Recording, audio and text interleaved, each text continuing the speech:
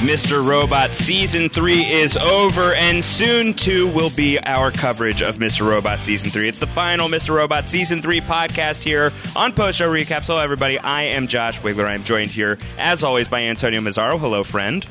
Hello, friend. And we are also joined here by another great friend of this podcast who is not only saying goodbye to Season 3 of Mr. Robot, but saying goodbye to Mr. Robot, Cora Donna. Is this my fault because of giving you so much grief about Mobley and Trenton? It is all your fault, Josh. But you are still a friend. So, hello, friends. Hello, and a sad goodbye, friends, too. That is a sad moment. It's going to be it'll be interesting. It'll be an interesting journey moving forward because it's kind of like we've been a part of this Mr. Robot family from the beginning for the last 3 years. So it is. I'm conflicted about it, but I think it's a good move. All right. For well, my future. This is going to be a robot wake is what is about to transpire here. For those of you who are just joining in, welcome, friends. It's great to have you here. This is the second time we've had Cora Donna on this podcast, one of the writer-producers on Mr. Robot, who I'd been doing weekly columns with over on THR. And you've been with the show from the jump, right? And yes. These days are ending. These days are over. For those who have not heard the news, this was your last season on Mr. Robot. You dropped that bomb on me. I was so surprised. I know, and I was thinking about whether or not I should drop the bomb in, whether that was the correct medium to drop the bomb in, and I just decided to go for it and use it as a way to thank a lot of people who I don't thank enough, and there are so many people that I can't, I don't have the time to thank too. It's just such a beautiful collaboration on this show, and like I said in the column, our cast and crew is just wonderful, and they really are the best in the business, and I'm sad to go, but I'm also excited about the future. And unfortunately, I can't give you too much detail about what's to come, only that my hope is that sometime soon we're doing a podcast about something else. That's all I can say. Nice. But it is a little bittersweet, and in fact, I said goodbye to Sam and Kyle, and that the season 4 writers room is they have a mini room up and running right now, open for business. Open for business, and it's kind of weird not being in there and knowing that they're breaking story for season 4 and fleshing out ideas that we talked briefly about, in the past writers' rooms, and it's a weird feeling. It definitely is. It'll be interesting. I'm excited. Were you doing any informal work on season 4? Not really. I mean, I talked to. There are a couple of new people in the room, so I had some very general conversations with them, but there wasn't any informal work done, partially because there's so much post work to be done on season 3. We were just working really hard to get that finale delivered in time. So it was crazy because we had all of our editors working on the finale, and we had the season 4 writers in the same building breaking overall story for season 4. So it was like these two siloed efforts, and Sam was jumping back and forth between both of them. I'm sure his head was spinning. So that man likes crazy though. Like he lives an insane lifestyle, so he's got to be used to it on some level. It'd almost be like weird for him if it was a streamlined gig. That does not feel like a good fit for him. No, he's great, and it's uncanny the amount of work he's able to take on and actually execute well. So I'm excited to see what he and the rest of the team have in store for season 4, and some of Sam's other projects that he has going. He has Homecoming going at the same time too. So it is insane. It's literally insane. But I do have a question for you guys. Sure. I know you guys usually ask me the questions, but I'm gonna. No, this is a reverse interview. You get to interview us this time. Yeah. I'm gonna topsy-turvy this thing right now. So, 3 seasons of Mr. Robot, and this is a very Sam Esmail question, by the way. He asks all of his writers this. He asks everyone on the crew. Oh my God! So I'm going to ask it to you guys, since you guys feel like you're part of the family. Wow. First of all, I just need a moment to absorb that. We've just been welcomed into the family, Antonio. We made it. Our son may be dead, but look at us. We're part. If that's what it took, I'm all for it. We have new family now. Josh, are you asking for another moment to center yourself right now? Yeah, we don't need to get into that. Some technical difficulties Trigger alert. leading into the podcast. How many Mr. Robot fans / podcasters / writers does it take to get Josh Wigler to figure out Skype? Don't answer the question. Okay, ask the question. I would love to know where I have this a couple is going. questions. Yes. But the first one is favorite episode of the season and least favorite episode of the season. Ooh. Antonio, I'm going to throw it to you. Well, I'm going to do my favorite first, and then you can do what you want to do. My favorite, I believe, I have to say 3-8 is my favorite. And I think it might be my favorite of the whole series. We talked about it on the podcast. Just you can't take it on its own, standalone, but you have to evaluate it in its placement with all that has come before it in season 3, the emotional moments of 5, the intensity of 5, the way you guys built that so well, and the way the emotions really built in 6 in a very different way with the editing, and then just everything that happened in 7 and all of that coming home to roost in Elliot in episode 8. It was so beautiful. It felt very personal in a lot of ways. It felt like there was a lot of personal elements in that story. I felt like that was the most beautiful episode of Mr. Robot ever, and certainly my favorite of the season. And I think looking back at season 3, I still feel that way, and it's one that stayed with me, and it will continue to do so, I think. It's a good answer. Very good answer. Josh? My least favorite was 3-7 because you killed my son. And we've been through that. I've apologized.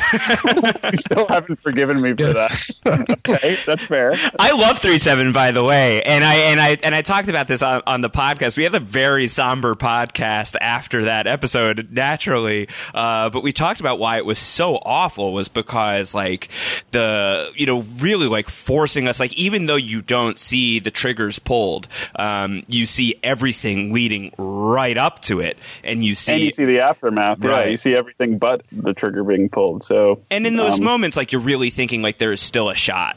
There is, these guys aren't really going to kill Trenton and Mobley here, are they? And then once it's now clear that they are dead and they died in that moment, it was just so horrible to confront their active greatest fear, which has been their active greatest fear for a full season or 2 at this point. By the time that they get there, and to be with them in their harrowing final moments was just so unsettling, so upsetting. So I'm only saying 3-7 is my least favorite, basically as a joke, and also because you've put a gun in my hand and forced me to put it to my head and forced me to name one of these as my least favorite. I couldn't really do that. Core, season 3 was ridiculous. This was a great, great season of TV, and I guess to throw it to you, do you guys know when you've got it? Do you know in the room and as producers and as these things are coming together, and even before these episodes are uncorked and unleashed on the world, do you walk away from these being oh shit, yeah, we got it, we nailed this one, season 3, pretty tops?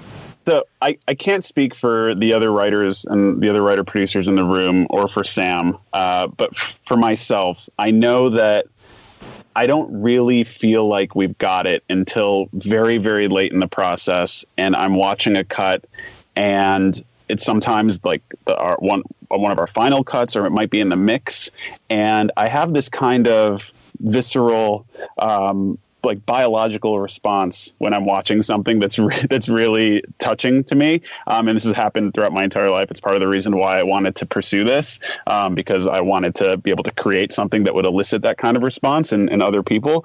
And it's a very weird feeling when it's something that you've worked on and that you've helped create, and it's happening to you as if you're this third party viewer and you're removed from the creation of it. And there were a couple moments in this season where I felt that, where I got I got the chills and I got goosebumps, and it's those moments that you're really engrossed in television and you're alone, but you're like clapping or you're screaming at the screen or you're crying or you got butterflies in your stomach and you can't really contain your emotions. And it's from what you guys have told me, I feel like you've experienced some of those, especially in 308 and maybe in the finale. But there were key moments in this season near the end of Post where I was feeling that, and I was like, all right, this is working. Like, whether or not everyone else feels the same way I'm feeling right now while I'm watching this, and luckily they did. But in that moment, whether or not they do, I know that I'm really, really proud of the work that we've all done on this season. And I've felt that way with episodes in season 1, with episodes in season 2, and with this last season. So it's really hard to tell, and we talked about this a little bit in the column. It's really hard to gauge on the page what it's going to be. Yeah. Because it changes so much. Like there's an endless amount of notes coming from the studio, the network, production notes, budget restraints, and then once we start in pre-production, location scouting dictates script changes. Like, there's so many things that change on the page. So even if there's something that you're really happy with on the page, it might, once you execute it or once you shoot it, it might not be the same. It might have a different feeling. It might evolve into something else. And that happens with every single episode.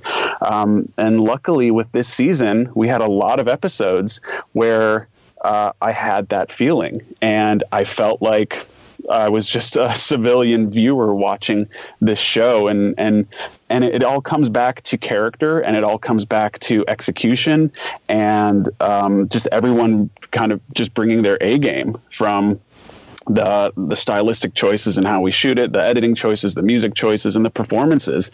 And I think we really did a great job this season, and I'm just so proud of everyone's work. And you guys correct me if I'm wrong in assuming that you guys had this kind of emotional response, because I'm just speculating here. No, you speculate correctly, as Antonio will attest. I'm sure right now.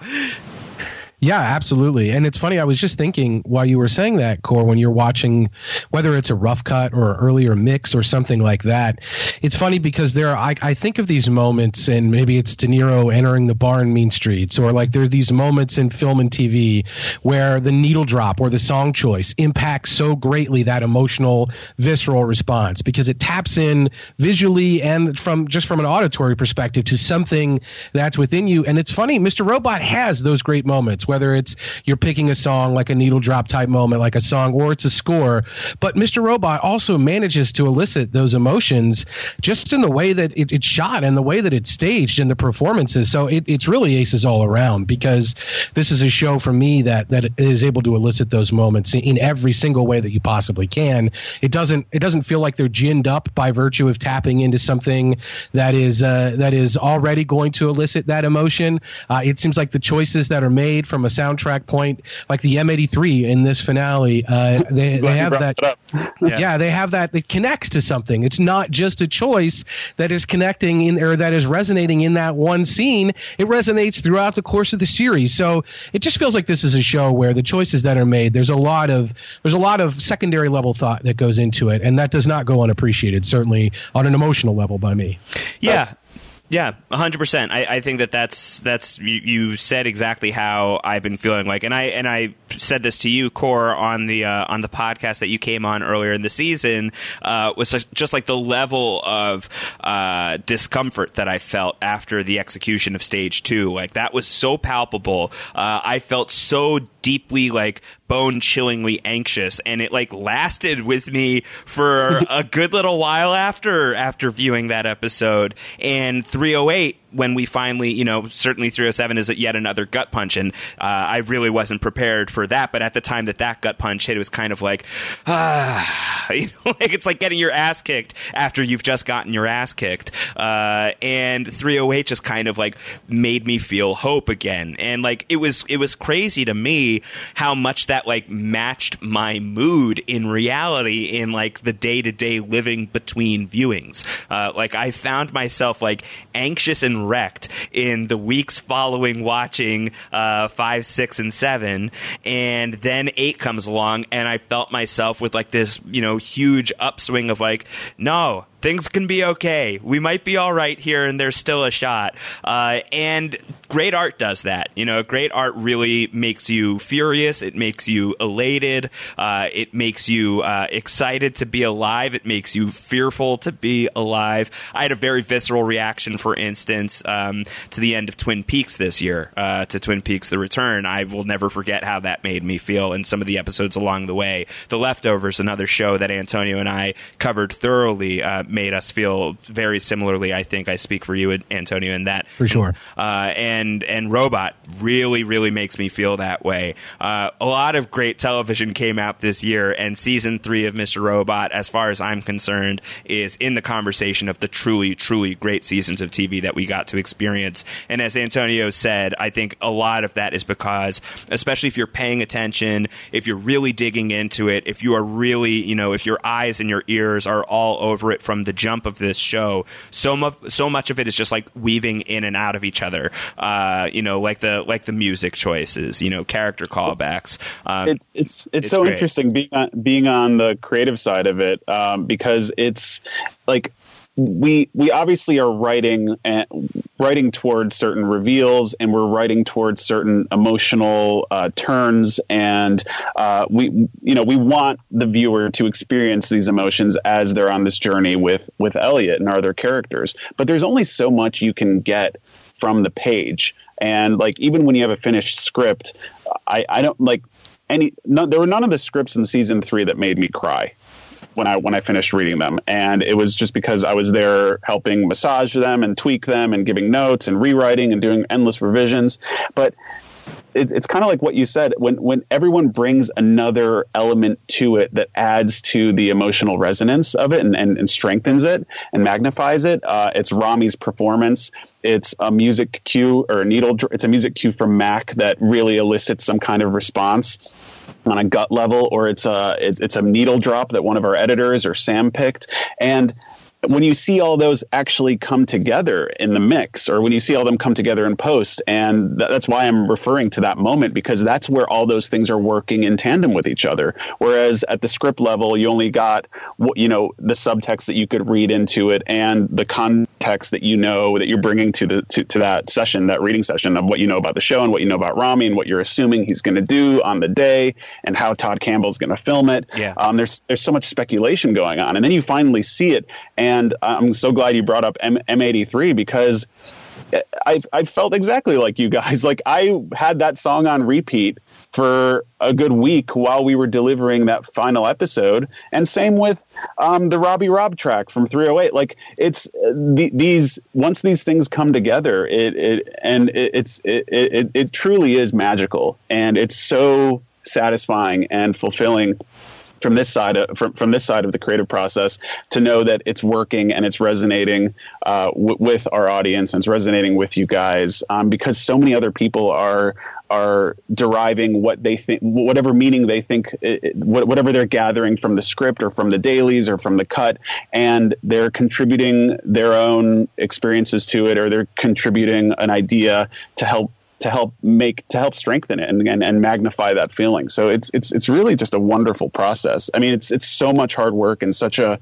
intense collaboration that when you finally get that response, it's unlike anything. I'm doing a shit job of explaining how satisfying it is, but I'm trying to try and convey how awesome it is. It's and it really does. It means a lot when I hear something like that from you guys. So thank you so much for the kind words. Yeah. Well, thank you guys for doing this.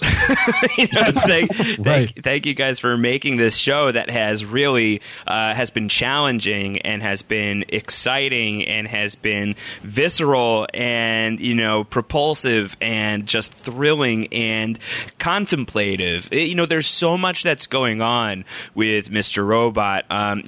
Season 2 gets its fair share of licks, I think, from some people, where if they were really hooked in on season 1, and I know in my daily life, I have a lot of people who were really, really in on Mr. Robot in season 1, who are just kind of casual, fair weather TV watchers who felt a little lost in the weeds in the early going of season 2, and just because peak TV, they couldn't keep up. because there's just too much to watch right now. And like I constantly tell these people, like you've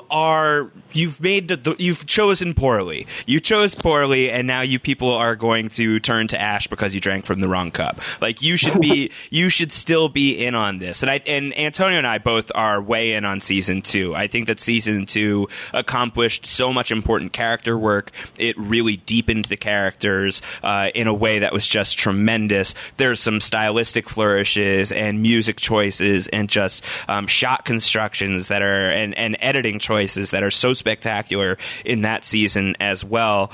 But it really all brought us to this most recent act, which was just, for me, transcendent. And I would love to turn it to you. You know, the question that's kind of raging right now among Mr. Robot fans is like, was this the best season of Mr. Robot? What are your feelings on the matter? Do you think that season 3 was the best season of Mr. Robot? Or are you too close to say? I think I'm too close to say. It's hard for me to pick a best season. I mean, if you guys think, you know, Mobley is your child, right? I feel like each season is a child of mine, so it's hard for me to pick one over the other. Oh, sweet, Antonio. So we have to kill one of the seasons of Mr. Robot. No, I don't want this task. No, eye for an eye. I refuse. All right, I'll do it on my own. Wait, how come Trenton's not getting any love? I love Trenton. Big fan of Trenton. Mobley just happens to be our child. Like Trenton has the fortunate situation that she doesn't look like a combination of the two of us. Right. Yeah. Very fortunate for her. Thankfully, yes. Fair enough. But I will say this about the complaints about season 2, and I mean, I'm going to steal an analogy from one of our great editors, John Pataya, who actually cut the finale. And the way he phrases this, because this comes up in posts sometimes, and we've had this talk, and the way he phrases it is, you can't enjoy the downward fall of a roller coaster without the climb up. It can't just all be free fall. It can't, you have to have your turns. You have to have your weight. You have to go up the hill. It takes a little bit of time, build some tension. And then you have that extreme fall. And like, it can't be like, not every episode can be 306. You know what I mean? You can't, it just doesn't work. The time that it takes to deepen these characters and understand these motivations and really flesh out the rest of our supporting cast around Elliot in season 2 is precisely the reason why season 3 is so effective, in my opinion. Agreed. If we did take the time to do that, I don't think you would have this reaction with season 3. Season 3 would be a lot of style and no substance. And I think season 3 has I think actually all the seasons have a good mix of substance and style. But in terms of pacing, which I understand, I think the complaint was things moved a little bit too slow, and we had some longer episodes early in season 2. But I think they were necessary. I do think they were necessary. And this touches on something else we talked about in one of our columns, where and it's partially a pacing thing, but it's more of a clarity thing. And I talked a little bit about a story engine and a North Star. And for season 1, it was abundantly clear that our mission for the season was to hack E-Corp. And we have these targets. We have the Chinese data center. We have Steel Mountain. We have offsite tape backups. Like we have these things that we can latch onto and say, here, our ragtag group of hackers are going to go after these things, and they're going to take down this major corporation. That was very easy to latch onto. Season 2 didn't have that as clear, because we were trying to deepen the characters, and we took the time to deepen the characters. And I think season 3 has a good mix of both, and it finds a delicate balance of both, because we're paying off a lot of what we set up in season 2, and we do have that story engine. We do have that North Star of undoing the hack from Elliot's perspective. So I think the way I would answer that is, like, there are elements of seasons 1 and 2 in 3. And I think that's probably why it feels so satisfying, because everything that you loved about season 1 and 2 is evident in this most recent season. So I don't know if that resonates with you, or if you disagree, I'd love to take on it. It's not even really worth picking that apart, because I think that I'm completely on board with that. All I would add is like I can't even tell you how many times like Antonio and we have talked about how incredible Scott Knowles burning the cash. I've been thinking this whole time about Phil Collins. Like, Take Me Home. I can't hear that song without. It's like our favorite scene of the whole show. Thinking of $5.9 million being burned. Like, that's got to be that is one of our top. It's one of our top 5 needle drops. We have that discussion too. What's your favorite needle drop in the whole series? So I'm going to throw that to you guys since I can ask you some questions this time. Is that your favorite needle drop of the entire series? When you were talking about those moments, that's the one that immediately came to my mind. It's so fantastic. Just the way, I really like how it's natural. Like, it's in the background of the scene. It's on somebody's radio at the site, and it gradually gets louder and louder, so that first you hear it on the background in a radio, and then it just builds throughout the scene, the way that the volume increases. And I really like the way that scene is edited. Not quite like a spaghetti western type, but there's a lot of these cuts to like quick cuts to close-ups of faces, and the pacing of that, the editing in that scene, it really works well with the way that song is building. The fire licking the Freedom Tower, like it just hold me and burn the money. Like, it just really, really. I know that first episode of season 2 was split into 2 parts. We had the intermission for the second episode to begin that way. The second part, I just thought, wow, what a statement! Like, what a way to start that second half. If this is what we're in for this season, we're in for a real treat. I also really liked, I think there was, isn't there a sound cue from One Flew Over the Cuckoo's Nest that plays when Elliot is in the jail? I really like that as well. I'm pretty sure that happens. I really remember thinking that was fantastic. That's awesome. Yeah, I know that Phil Collins is one of our favorites, one of Sam's favorites, and one of our writers, Adam Penn. He always, whenever I talk to him, he still says to this day that that's his favorite moment in the entire series thus far. It's a valid pick, and it might be mine. It might be mine. Well, it speaks to, I think it speaks to like why season 2 is underrated, and I think it speaks to the strength of the show. That's a scene with Scott Knowles is the centerpiece of that show, and like that's no disrespect to Brian Stokes Mitchell, who's phenomenal in the role and has delivered some really tremendous stuff along the way with like even that scene in season 1 where that's the look that I was looking for.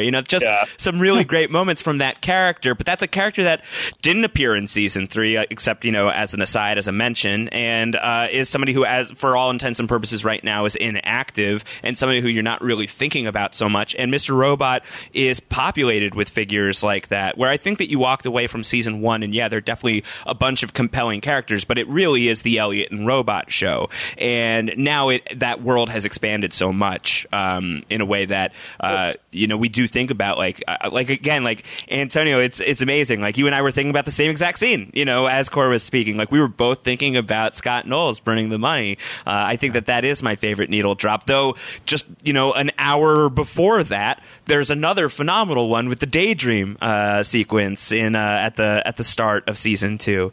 It's all over the place. Yeah, it's interesting. You bring up a good point, because season 1 was so purely in Elliot's perspective, and a major theme for the Elliot arc is this notion of realization and realizing, like, a lot of us as viewers were able to call it before he figured it out, but figuring out that Mr. Robot is real, is not real, and is, carries the same likeness as his father. And in season 2, obviously we delve into this notion of them battling for control, right? And you can't, if we were to just purely be in Elliot's perspective for the entire season and not spend the time to kind of flesh out and deepen these other characters while he's battling Robot, I think the show would have been unwatchable. I think just because the story took us in that direction, and that did feel like the organic place to take it once he realizes that he has to deal with this other side, this other psyche. that's vying for control, that would get very old very quickly. So it did allow us to have season 2 really allowed us to have that time to spend these to kind of break perspective a little bit more and spend more time with other characters and especially Angela and Darlene and other members of F Society. And in season 3, it was interesting because we wanted to explore, like, what if Elliot did get his wish that he wanted from season 2? What if he could do away with Robot? What if he didn't hear that scream in his mind anymore? What if that presence was completely gone, but not in the way that he expected, meaning he has to now share this body with Mr. Robot, but they can't really communicate with each other? What does that look like? And what does that look like in the wake of all the destruction that he caused at the end of season 1? So again, and Josh, we talk a lot about this, about trying to find the most organic place to take the story and the most organic place to take these characters, and what would they actually do in these situations. So if you're tracking the arcs of seasons 1 through 3, it just kind of makes sense that you would have to spend the time to develop those other characters, because you can't stay with Elliot this whole time. The story wouldn't work. It didn't feel like that's where the story wanted to go. And in a way, the story is kind of dictating to us where it needs to go. And we're just trying to do it justice, if that makes sense. I want to tie 2 and 3 together just a little bit more. So to take it from starting with season 3 first, and a reveal in the finale, which I thought was especially poignant and a really nice note that I didn't really expect that we were building toward, was this conversation between Elliot and Robot, in the subway station, mirroring season 1, and this revelation that, as much as I hate to admit it, like, yeah, there's a lot of me inside of you, Elliot, but like there's some Elliot inside of Mr. Robot as well. Like there are pieces of him that are powerfully embedded within the Mr. Robot side of his personality. And I thought that was just, Antonio and I, we've talked a lot about Mr. Robot as like id incarnate, and like the pure primal rage side of Elliot Alderson. And I especially felt like, pretty strongly that that's the case, that there is not, there is no redemptive quality to this other side of Elliot. This is his dark half. And I think that notion for me has been dealt away with a little bit here by the end of season 3. And potentially the joke's going to be on me, and this guy is just such a successful con man that I'm being duped here. But it feels authentic when he is talking to Elliot and saying, like, I want us to keep talking no matter what you do. I want to still be here. And to thread it to season 2, and just as we've been talking about these 2 seasons in tandem over the past several minutes, it makes me think back to the sitcom sequence of season 2. Gonna bring that up. Yeah, yep. And so the whole reason that Elliot is in that world is so Mr. Robot is taking the physical beating that is being unleashed upon Elliot in that moment in reality. And shortly thereafter, Mr. Robot shows what appear to be his quote-unquote true colors once Elliot is released from prison, and it now very quickly becomes apparent that Mr. Robot has still been working toward something with the Dark Army and still building toward what we now know to be Stage 2. Given what we know, should we was there some love there? Was that an act of love? Like, are we too quick to jump to that was just a calculated move to kind of woo Elliot into and lure him into a false sense of security? Have you guys been operating in the writing of this character for a while that Robot does actually have some genuine love and affection for Elliot? Well, it's interesting because when you're talking about someone who suffers from dissociative identity disorder, and if you research the condition a little bit, you'll see that the identities that are formed take the form of these different kind of archetypes, or these figures that will be the protector. Like, one is the protector, one could be the victim, one could be representative of some other element that the person needs in order to somehow deal with some kind of past trauma, right? So in our minds, Robot was always there to kind of take control and protect Elliot. And when I say Elliot, I mean that body that is Elliot. So it's like, whenever I look at that scene, that sitcom scene in season 2, I thought he was being sincere. And of course, it worked toward some ulterior motive later on in the season, and he has some other tricks up his sleeve. But I believe in that moment that both can be true, that if he's keeping things from Elliot, it's not because he's completely against him. It's because he knows that Elliot isn't strong enough to deal with it. So he needs to take the reins. He needs to take control and do it himself and kind of baby Elliot in a way and move him along. And there's a great line in our finale in this season where he says, I don't know why he says, that's not why I exist. Only you know why I exist. Right. Meaning he can't even comprehend, like he doesn't know all the details of what happened that led to the creation of himself. But he knows what his role is, and he's been through enough with Elliot over these past 3 seasons, keeping things secret from him, betraying him, battling him, taking the hits for him, not being able to speak with him. And he's grown to this point, and he's evolved as a character to this very sincere, heartfelt moment that you're referencing in the finale, where I think that he has that realization even more so of, I want us to be together. I want us to be a team. I don't want to go through what we just went through again. We've tried that and it doesn't work. Make me this promise and I will give you what you want.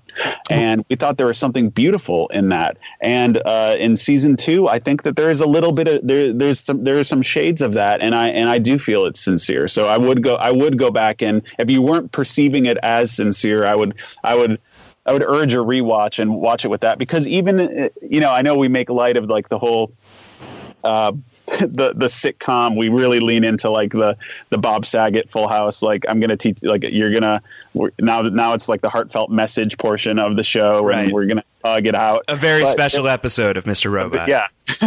But there is something there, and it's emotionally relevant, and I'm so glad that you brought that up, because I was going to bring that up when you started talking about the subway scene, and it's a beautiful arc for the Mr. Robot character, in my view. I think it's a great place to take him, and kind of like what we talked about in the column, it sets the stage for integration. And if season 3 was all about disintegration, I can assume that where the story is gonna head is to a place of them trying to integrate more so, and we haven't really seen that yet. We've never seen Mr. Robot and Elliot sincerely working together, and I think that's something that is it's an exciting prospect. It's especially interesting to consider all that, though, in light of the fact that Elliot has this other revelation really moments before he has this subway conversation with Mr. Robot, which is that he wasn't pushed out the window, that his father didn't push him out the window, that he did jump. We saw young Elliot in the movie theater in the flashback earlier this season take the Mr. Robot jacket and shush himself in the theater, or probably more likely shush the Mr. Robot character, or shush some other character perhaps who was protecting him in that moment from the horror of the fact that his father had just died in front of him. But now it seems like maybe if Mr. Robot is his protector, if there really is a sincerity there, I'm not sure what the window scene even is in light of that. Now we're already talking about a different version of the window scene that Darlene witnessed. Elliot picks up the baseball bat, destroys the room, much like he probably destroyed the server room at the previous job. Yeah, so I just don't know. I think it's fascinating to think about what was causing him to behave that way if it wasn't Mr. Robot, or if it was Mr. Robot, how does that read as protection? You're right, the rewatch, or to take things through with the lens of the finale, knowing what we know now, is always something that Mr. Robot has really rewarded, whether it was in season 1 or in season 2, whether it's knowing that Philip Price is Angela's father. Now we can go back and look at the scenes between them in the first season and the second season and read read those intentions. They do read really well. We talked about that before the reveal in the finale on this podcast, but I do think that the revelation that Robot maybe has not always been at odds with Elliot, or Robot had his own goals, but Robot has not been there to attack Elliot. I think it's fascinating to think about what we know about the window scene now, for sure. Well, I'm glad that you bring up the window scene and the Price Angela father reveal in the same breath, because there is something that really, and obviously not all of this was planned from the beginning of season one. We as we riffed and really delved deep into this story, we discovered a lot of this on our own. But there's something really amazing about the fact that these small familial ties, or these small, like very small familial conflicts, lead to the huge problems that are evident on like a world stage in the world, in the show of Mr. Robot. You have, Elliot throwing himself out of a window for some reason, and you have Price, getting together with Emily Moss and giving birth to Angela Moss. Like, these are all little things that end up dictating major turns and creating major conflict in later on down the line. So we really love the idea of leaning into that notion that and you'll see this crop up a lot in season 3, and we made some maybe not so. We made some on the nose references to, Back to the Future and the notion that how one problem or how one mistake can change the effects, can have a massive, have a drastic change on the world. And that's kind of what turned us on about it. I think that's as much as I can say about the window scene, without getting into Fidelio territory, but it is something that that we're definitely excited about. Believe me, I get it. I think every day about what would have happened if President Obama didn't diss Donald Trump at the Correspondents' Dinner. Well, where would we be as a nation right now? Yeah, we're still paying for that. Yeah, thanks a lot, President. Thanks, Obama. Thanks, Obama. Thanks, Obama. Yeah, I didn't mean to trigger anybody there, but no, small things have huge impacts for sure, and the Philip Price element of this is something that I definitely am tuned into, because this is a person who was in the position, like we joked on the show, like Angela of season 1 is in such a horrible position that she's in part because of student loan debt. Her actual father is one of the richest men in the world. Like, can you help somebody out here? Like, but maybe think about it. But think about it. The end of season 1, there's that moment where she gets the job at E-Corp, right? She walks into the shoe store and she's so fucking terrible to that salesman. Right. And like, you see the dark side of Angela come out, and you're like, wow, like, that's interesting. Where did that come from? And then you skip ahead to season 3 and you learn that Philip Price is her father. And you're thinking back, you're like, wow, okay, does this kind of power, does this evil run through her blood? Like, is that where she got it from? So it does kind of that revelation reshapes everything that you see, that you thought you knew about Angela leading up to this point. And it's a lot of fun. So I'd love to, I think it's the Philip Price reveal is a great reveal, and the Michael Christopher performance in that scene especially is just tremendous. Of course, Portia is fantastic too, but that's really just, it's a side of Philip Price we haven't seen in forever. What's interesting to me is, so this is something that, like, Antonio and I, we were tracking that over the course of these podcasts. I think that we felt like we were on the hunt for this particular reveal, and we were rewarded where it was confirmed to us, this theory that was confirmed. And Mr. Robot has a relationship with this. To turn it back to season 2 once again, a lot of people were hip to the prison reveal in season 2. Several episodes before it's actually revealed on the show. We talked before about Elliot and Mr. Robot being the same person, and that being a big reveal in season 1, and maybe some people sniffing around that issue as well. First of all, was there anything in season 3, any like major moments in season 3 that you, Core, happened to see people getting early, like figuring out earlier on in the process? I would just be curious about what you were tracking in that regard. And the other thing I would ask is, like, does that lessen any of the impact of the show for you when people figure these things out before the show reveals it? Is it a testament to fan interest? Is it a testament to the level of excitement and investment that the viewers are placing in this show, that they want to figure these things out? Basically, like, should this podcast exist? Like, is this podcast is this podcast helpful or is it detrimental to the show? And just like to even blow that up larger rather than being so vain and being specifically about us, just like, where do you think we are in that tension between community around a show and a show being allowed to perform its business? Well, first of all, I think you're doing a great service with this podcast. I think this podcast should. It truly wasn't fishing. I swear. I swear to God. But it's. I mean, in a weird way, you're asking.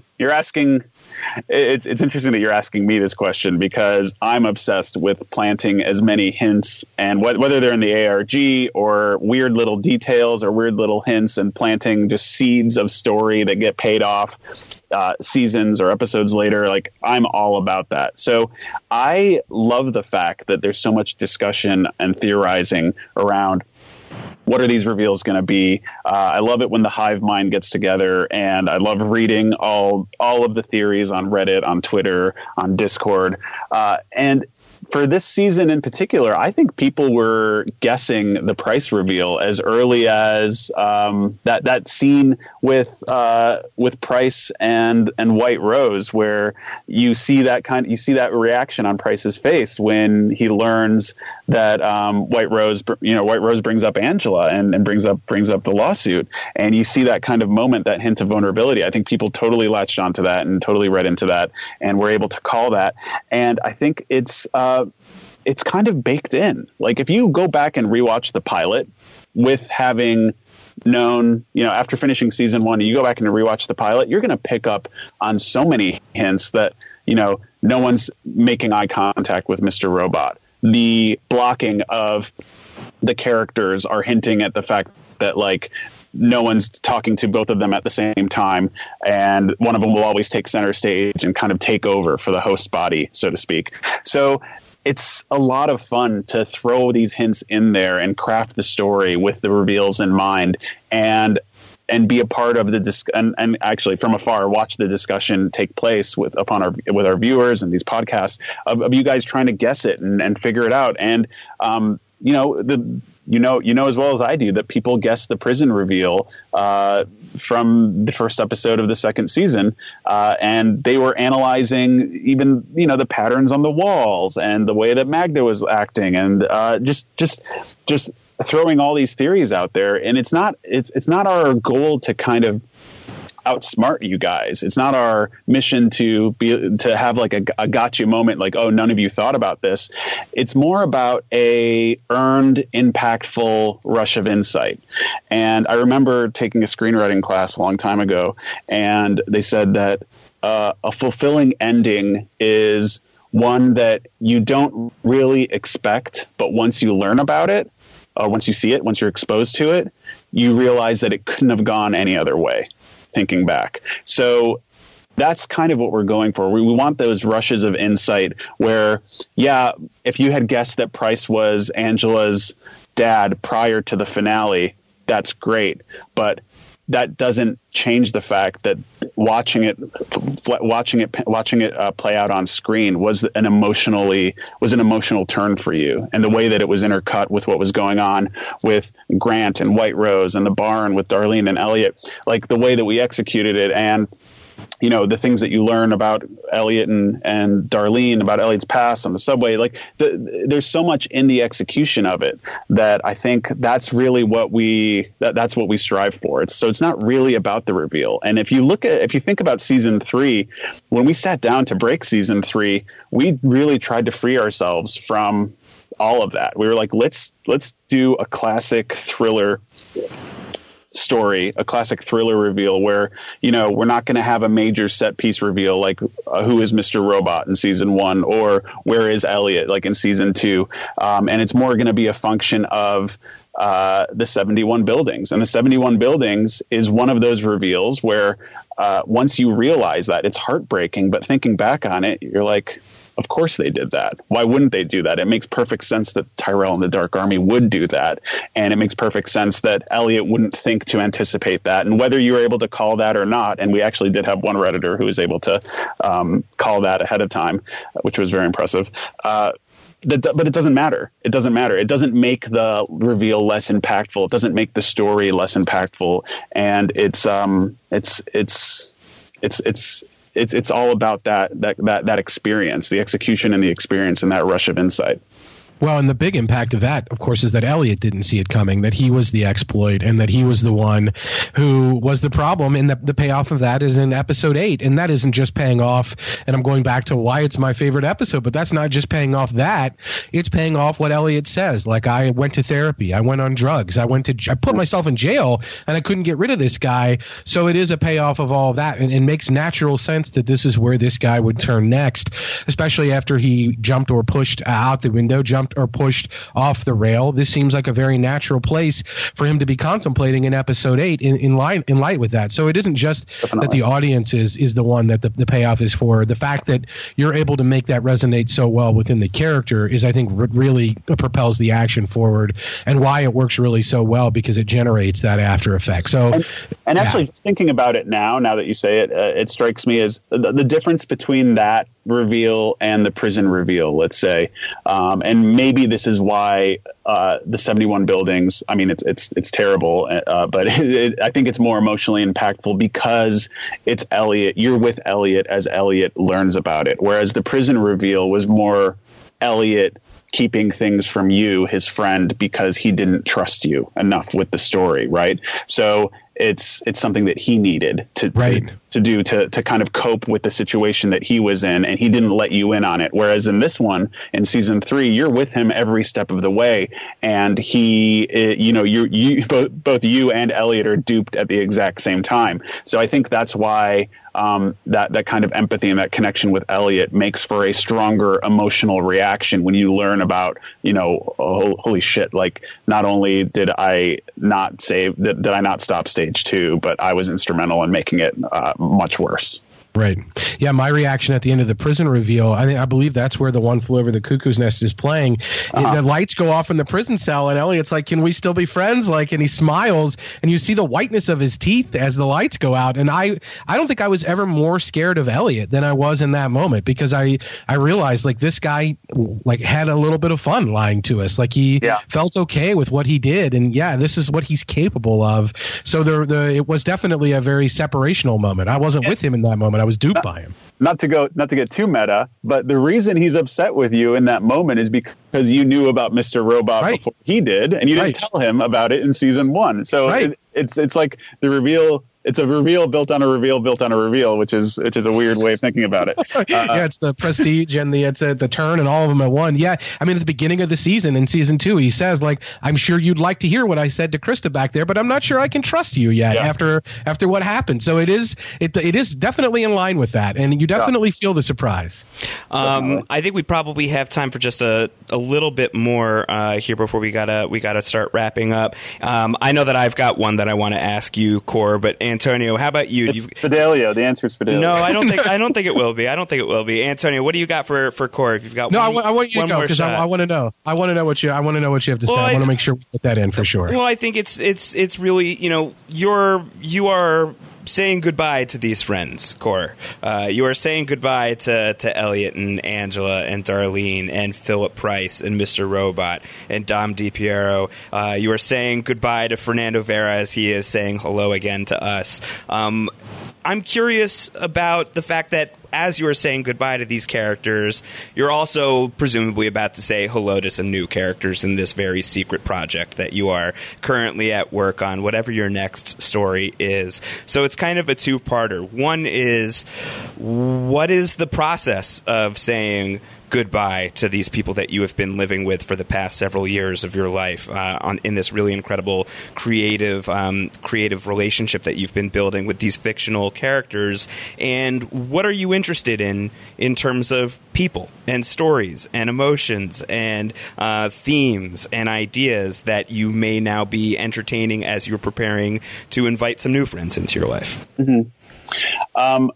So I'll answer the first part by saying I fell in love with the character of Elliot, just like everyone else did when I first saw the pilot. And I fell in love with Sam's vision, and developing the collaboration I had with Sam and the other writers and our whole team has been such a satisfying and moving experience, and it is the height of my career. And I haven't been prouder of anything else that I've done in my entire life up to this point. So I can't tell you how proud I am of the work that we've done.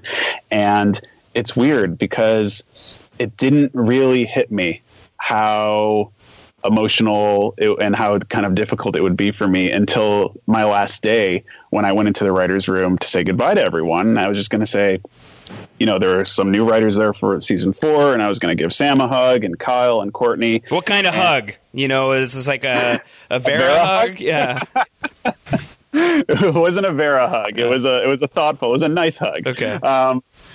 And I wasn't expecting to break out in tears, but I did. And it took me completely by surprise because it finally became real for me that I was leaving this thing that I love so much, and experiencing it with you guys every single week and watching the feedback and watching all the cuts and being there every day on set. And like, not only am I attached to these characters, like you said, but I'm attached to everyone who helps create these characters and creates this world and creates the show. And saying goodbye to those friends is much more of a, kind of a heartbreaking milestone moment for me than saying goodbye to the characters, because in a way I feel like the characters are always going to be with me. And I, if I need to, if for some reason I need to tap into Elliot for some reason, or tap into any of our other characters, I think they're accessible, just to me in my mind and my heart and the way that I operate as a writer, as a creative person. But it's harder to know that, you might not be working with these guys again, or, if you do work with these guys again, it'll be on some other project and it won't feel the same, and it may not be something that everyone's so passionate about. So there's one thing I can say for the people who work on Mr. Robot. You could always tell that everyone loved the story and was there to service the story, even if we were fighting with each other, even if we were arguing and we had epic arguments in the room on set. It was all in an effort to service the story because everybody believed in it so much. And I think that's a rarity. I don't think you find that on every single show. So that is that's what's been challenging about this. And, I'm going to work hard to keep those relationships as I move on in my career. But that is a sad end chapter for me in my life. To answer the second part of your question, sort of my wheelhouse of what I'm drawn to thematically are stories about connection and technology. And you see that is very clear in Mr. Robot, and the contributions that I've made to Mr. Robot are in the realm of human connection, or in Elliot's case, his inability to connect on a human level, and his usage of technology, and creating a narrative that serves as an allegory for our, the way that we operate today, or the way that society functions today. So in terms of next projects that I am moving forward into, those themes are definitely apparent. So I see a little bit of sci-fi, something in the sci-fi wheelhouse having to do with technology and connection. Like I think the genre of, I've heard Robot being called a tech noir thriller, and I think that kind of perfectly summarizes what I'm all about as a writer. Nice. Undead Mobley spin-off show confirmed. I do not want that. That sounds terrifying. That sound, but the ideas sound fascinating and exciting. I find myself to be, it's certainly an issue that is prevalent in our society as we silo ourselves away into channels of information that we self-select, and as we create these networks around ourselves that generate information that create a worldview within us because we've siloed ourselves away into these comfort zones. I find that technology, as much as it encourages me, it frightens me. So I'm fascinated by that. It's something that I'm constantly dealing with, and I think that's an exploration that I'm trying to find the answer to. It's as we experience these technological advances, and as we have these basically these supercomputers in our hands, in our pockets that we're carrying around with us. Does that technology help or hinder our ability to connect with each other? And depending on how you use it, it does both. And right. So it's hard to find a balance there, and I don't know. It frightens me as well, but it also intrigues me and fascinates me, which is why I'm so drawn to that subject matter. And Mr. Robot does a lot of this too, so it's not like I'm leaving to do something completely different. It's definitely where my heart is and what I feel passionate about. Cool, excellent. All right, Antonio, I give it to you to close this thing out. What do you got for Core? No, I mean, you mentioned Vera. That was let's go post credits on this or mid credits roll. I just am a little bit curious. I think that I've read that Vera's reveal was always part of the plotting for this particular scene. And I don't want to get into Fidelio territory, but I just wonder at what point that started, that you realized in the room, or that Sam decided in the room, or how that process originated, that this was going to be Vera, because a lot of people wonder, like, what's his place in this story now that we've gone fully global? We have a Bond villain in the story. We have all these things, possible timeline altering moments. And now we're bringing a drug kingpin back into the mix. Yeah. That was dispensed with in a few episodes in season 1. I'm wondering, like, at what point that was a decision, and some of the thinking that went into that. I mean, in all honesty, I think that from day one of the season 3 writers' room, whenever we were talking about broad strokes for the season, what is Elliot going to be doing? What are our forces of antagonism? Is it going to be White Rose and the Dark Army? Is it going to be some other factor? What's going to be happening with Angela? And I remember someone threw out, I can't remember who threw it out, but someone threw out the idea of Vera coming back because, he's obviously not dead. And we've talked about bringing him back in past rooms in the season 2 room. And immediately, and I think Sam made this decision before the writers' room ever started, that season 4 was going to be where we bring Vera back. So I think he walked in with that decision already made. And every time we were stuck and we didn't know what to do with White Rose, or we were stuck with what's going on to kind of push to amp up the tension and create conflict for Elliot, whenever we would throw out Vera, the answer would always be no, we're saving Vera for season 4.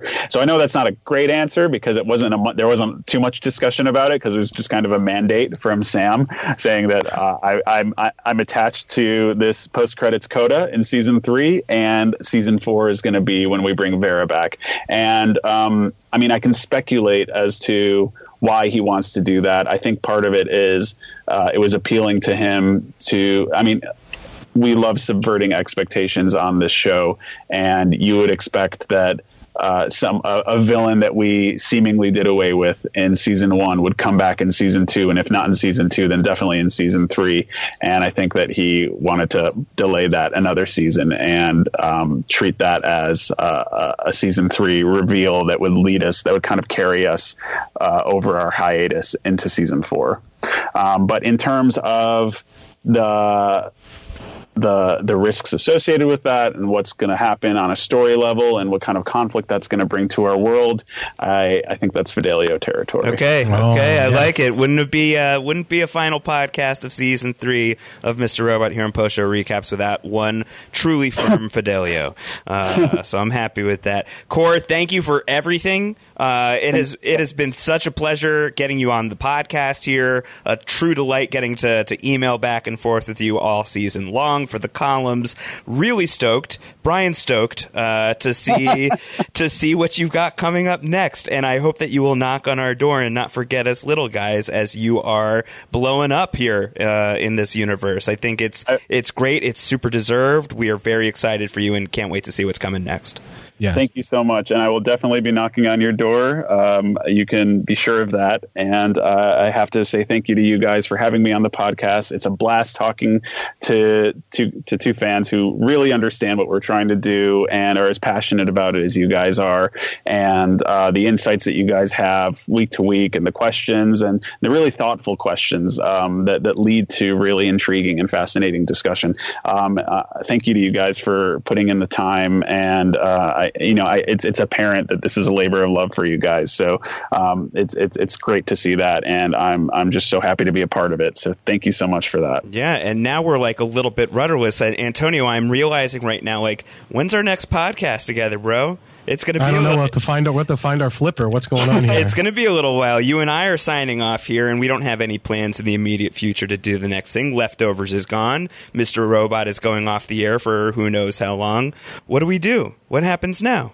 It's the end of many eras, guys. Yes, people need to tell us what to do. We can't possibly wait until Core's show comes on, so we'll have to figure something out. All right, so you guys can give us your thoughts on that matter through our feedback form is a great way to do that. postshowrecaps.com/feedback. You can also tweet at us. Antonio is on Twitter. He's at AC Mazzaro. How many Z's? How many R's? 2 Z's, 1 R. I am at Round Howard, like Ron Howard, but rounder. Core, you are on the Twitters as well.